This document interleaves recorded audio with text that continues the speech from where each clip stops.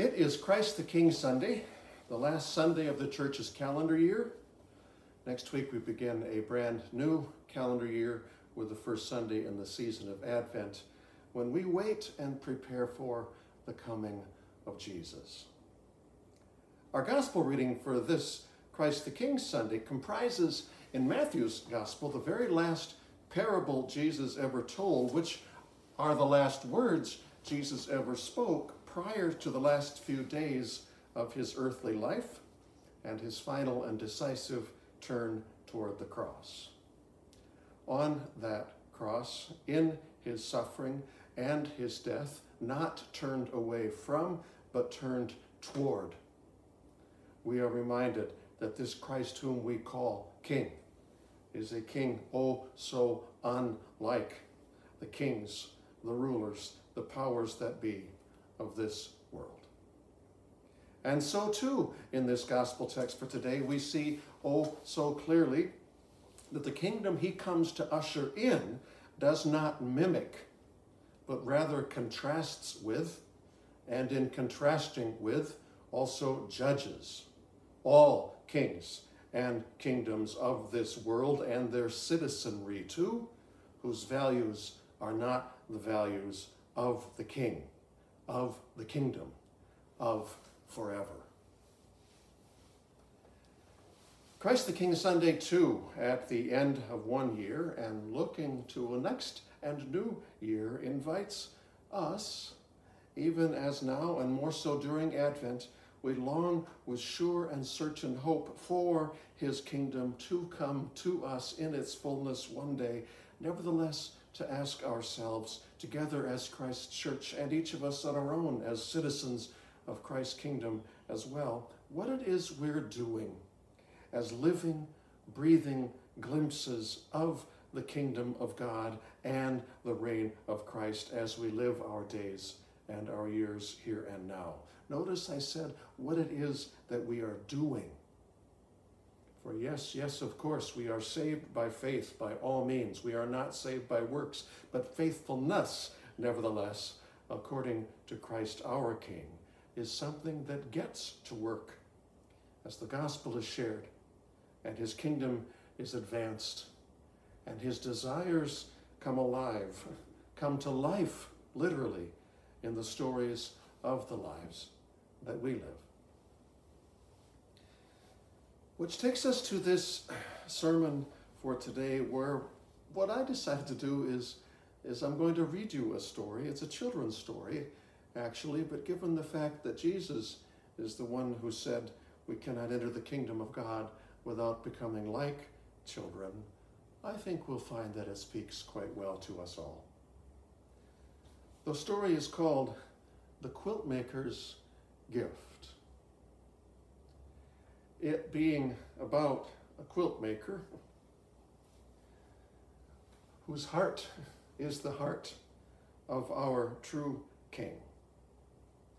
I'd like to read this story not only for Christ the King Sunday, but also in honor of my dear quilt maker mother-in-law, whom we lost this year, but whom heaven gained. There once was a quilt maker who kept a house in the blue, misty mountains up high. Even the oldest great-great-grandfather could not recall a time when she was not up there, sewing away day after day. Here and there and wherever the sun warmed the earth, it was said that she made the prettiest quilts that anyone had ever seen. The blues seemed to come from the deepest parts of the ocean, the whites from the northernmost snows, the greens and purples from the abundant wildflowers, the reds, orange, and pinks from the most wonderful sunsets. Some said there was magic in her fingers. Some whispered that her needles and cloth were gifts of the bewitched. Still others said the quilts really fell to earth from the shoulders of passing angels. Many people climbed her mountain, pockets bursting with gold, hoping to buy one of the wonderful quilts, but the woman would not sell them. I give my quilts to those who are poor or homeless she told all who knocked on her door. They are not for the rich.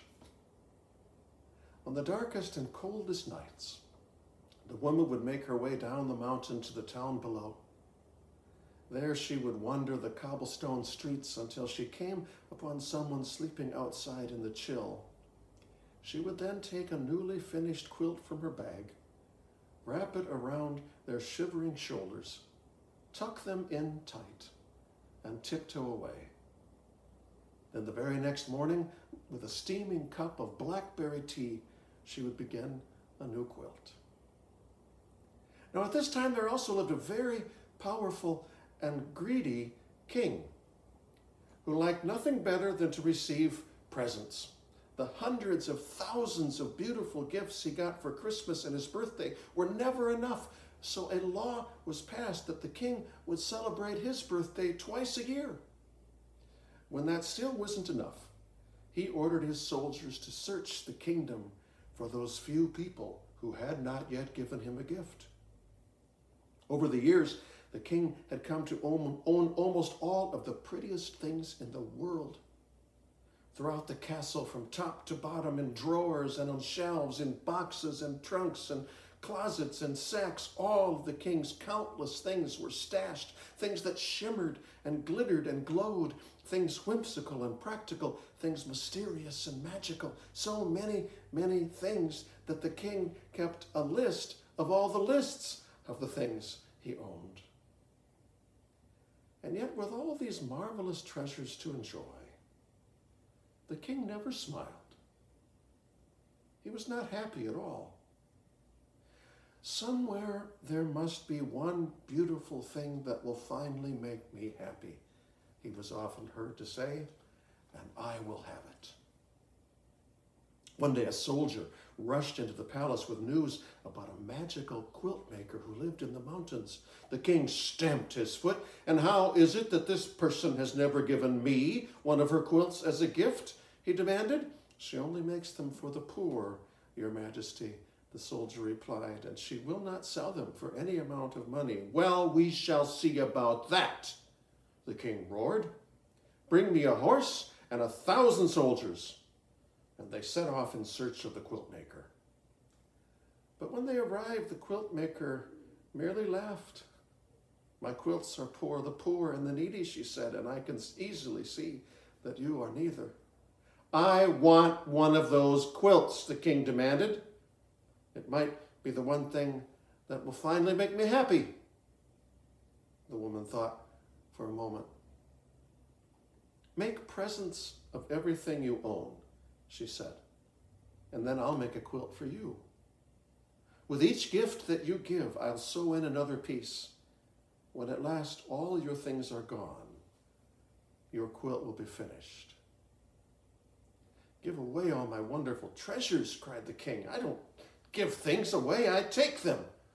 And with that, he ordered his soldiers to seize the beautiful star quilt from the quilt maker. But when they rushed upon her, she tossed her quilt out the window, and a great gust of wind carried it up, up, and away. The king was now very angry. He marched the woman down through town and up another mountain where he had his royal iron makers shape a thick bracelet of iron. Then they chained her to a rock in the cave of a sleeping bear. Once more the king asked her for a quilt, and once more she refused. Very well then, the king replied, I'll leave you here. And when the bear awakens, I'm sure he will make a very fine breakfast of you. Later, when the bear's eyes opened and he saw the woman in his cave, he stood on his mighty hind legs and gave a roar that rattled her bones. She looked up at him and sadly shook her head. It's no wonder you're so grouchy, the quilt maker said. You've nothing but rocks on which to rest your head at night. Bring me an armful of pine needles, and with my shawl, I'll make you a great big pillow. And that is what she did. No one had ever been so kind to the bear before, so he broke the iron bracelet and asked her to spend the night. Now, although the king was very good at being greedy, he was very bad at being mean. All that night he could not sleep for thinking about the poor woman in the cave. Oh my, oh my, oh my, what have I done? He wailed. And so he woke up his soldiers, and they all marched in their pajamas up to the cave to save her. But when they arrived, the king found the quilt maker and the bear having a breakfast of berries and honey. Now the king completely forgot about feeling sorry and became angry all over again. He ordered the royal island makers to build an island barely big enough for the woman to stand on her tiptoes. Once again, the king asked her for a quilt. Once again, she said no. Very well, the king said, tonight, when you're too tired to stand and lie down to sleep, you'll drown. And the king left her alone on the tiny island. Shortly after he left, the quilt maker saw a sparrow flying across the great lake. A cold, fierce wind was blowing, and it did not look like the poor bird would even make it to shore. The quilt maker called to him, and he stopped to rest on her shoulder. The poor, tired sparrow was shivering, so the woman quickly made him a coat from scraps of her purple vest. When he was warmed and the wind had stopped, the bird flew off, but he was very grateful to the quilt maker for what she had done. Soon the sky darkened as the air filled with huge clouds of sparrows, thousands of wings beating together. They swooped down, lifted her up with their little beaks, and carried her safely to shore. Again that night, the king could not sleep for thinking about the woman alone on the island. Oh my, what have I done? He moaned. So he woke up his sleepy soldiers again, and they marched in their pajamas again, this time down to the lake to set the woman free. But when they arrived, she was sitting on a tree limb, sewing tiny purple coats for all the sparrows. I give up, the king shouted. What must I do for you to give me a quilt? As I said, the woman answered, give away all the things you own, and I'll sew a quilt for you. And with each gift that you give, I'll add another piece to your quilt. I can't do that, cried the king. I love all my wonderful, beautiful things. But if they don't make you happy, the woman replied, what good are they? That's true, the king sighed. And he thought about what she had said. Thought for a long time. A long, long time. So long that weeks went by. Oh, all right, he finally muttered. If I must give away my treasures, then I must. The king went to his castle and searched from top to bottom for something he could bear to give away. Frowning, he finally came out with a single marble. But the boy who received it smiled so brightly in return. The king went back for more things. Eventually, he brought out a pile of velvet coats and went about the town, giving them to people dressed only in rags. All were so pleased that they marched up and down the street in a grand parade. Still, the king did not smile. Next, the king fetched 100 waltzing blue Siamese cats and the dozen fish that were clear as glass. Then the king ordered his merry-go-round with real horses to be brought out. Children cried with delight and cartwheeled around him, and just the smallest of smiles began to show on the king's face. The king looked about him and saw the dancing and merrymaking and all the happiness his gifts had brought. A child took hold of his hands and pulled him into the dance. Now the king really smiled and even laughed out loud. How can this be? He cried. How can I feel so happy about giving my things away? Bring everything out. Bring it all out at once. Meanwhile, the quilt maker kept her word and started making a special quilt for the king. With each gift that he gave, she added another piece to his quilt. So the king kept on giving and giving.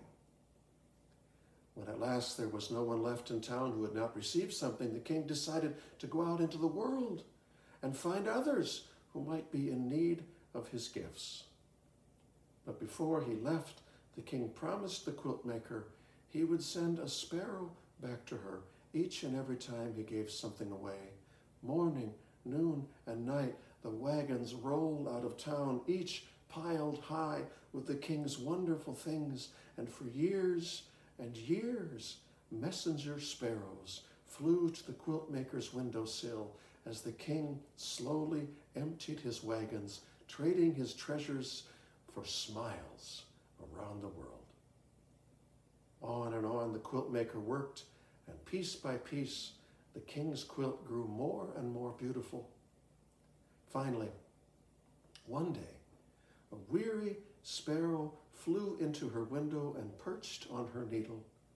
She knew then and there that it was the last message, so she put a final stitch in the quilt and started down the mountain in search of the king. "Thank you," replied the king. "I'll take it, but only if you will accept a gift from me. There is one last treasure I have left to give away. All these years, I've saved it just for you." And from his rickety, run-down wagon, the king brought out his throne. "It's really quite comfortable," he said, "and just the thing for long days of sewing." From that day on, the king often came to the quilt maker's house in the clouds. By day, the quilt maker sewed the beautiful quilts she would not sell, and at night, the king took them down to the town. There he searched out the poor and the downhearted, never happier than when he was giving something away. The story of a king who gave his all away as gifts, and in doing so discovered joy in life. The story told on this day of the king who gave his all, including his life, thus to offer us the gift of joy and life for forever. In the first story, the king gave his final gift, his throne, back to the giver, the quilt maker, then to spend the rest of his days joyfully sharing her gifts, her quilts, with others. The throne in our hearts, belonging to the King. We, sisters and brothers, are invited to give our gifts, our all, to him, precisely by giving to others, especially those who most need what we can give. For truly, he says, just as you give to one of the least of these who are the members of my family, you give to me.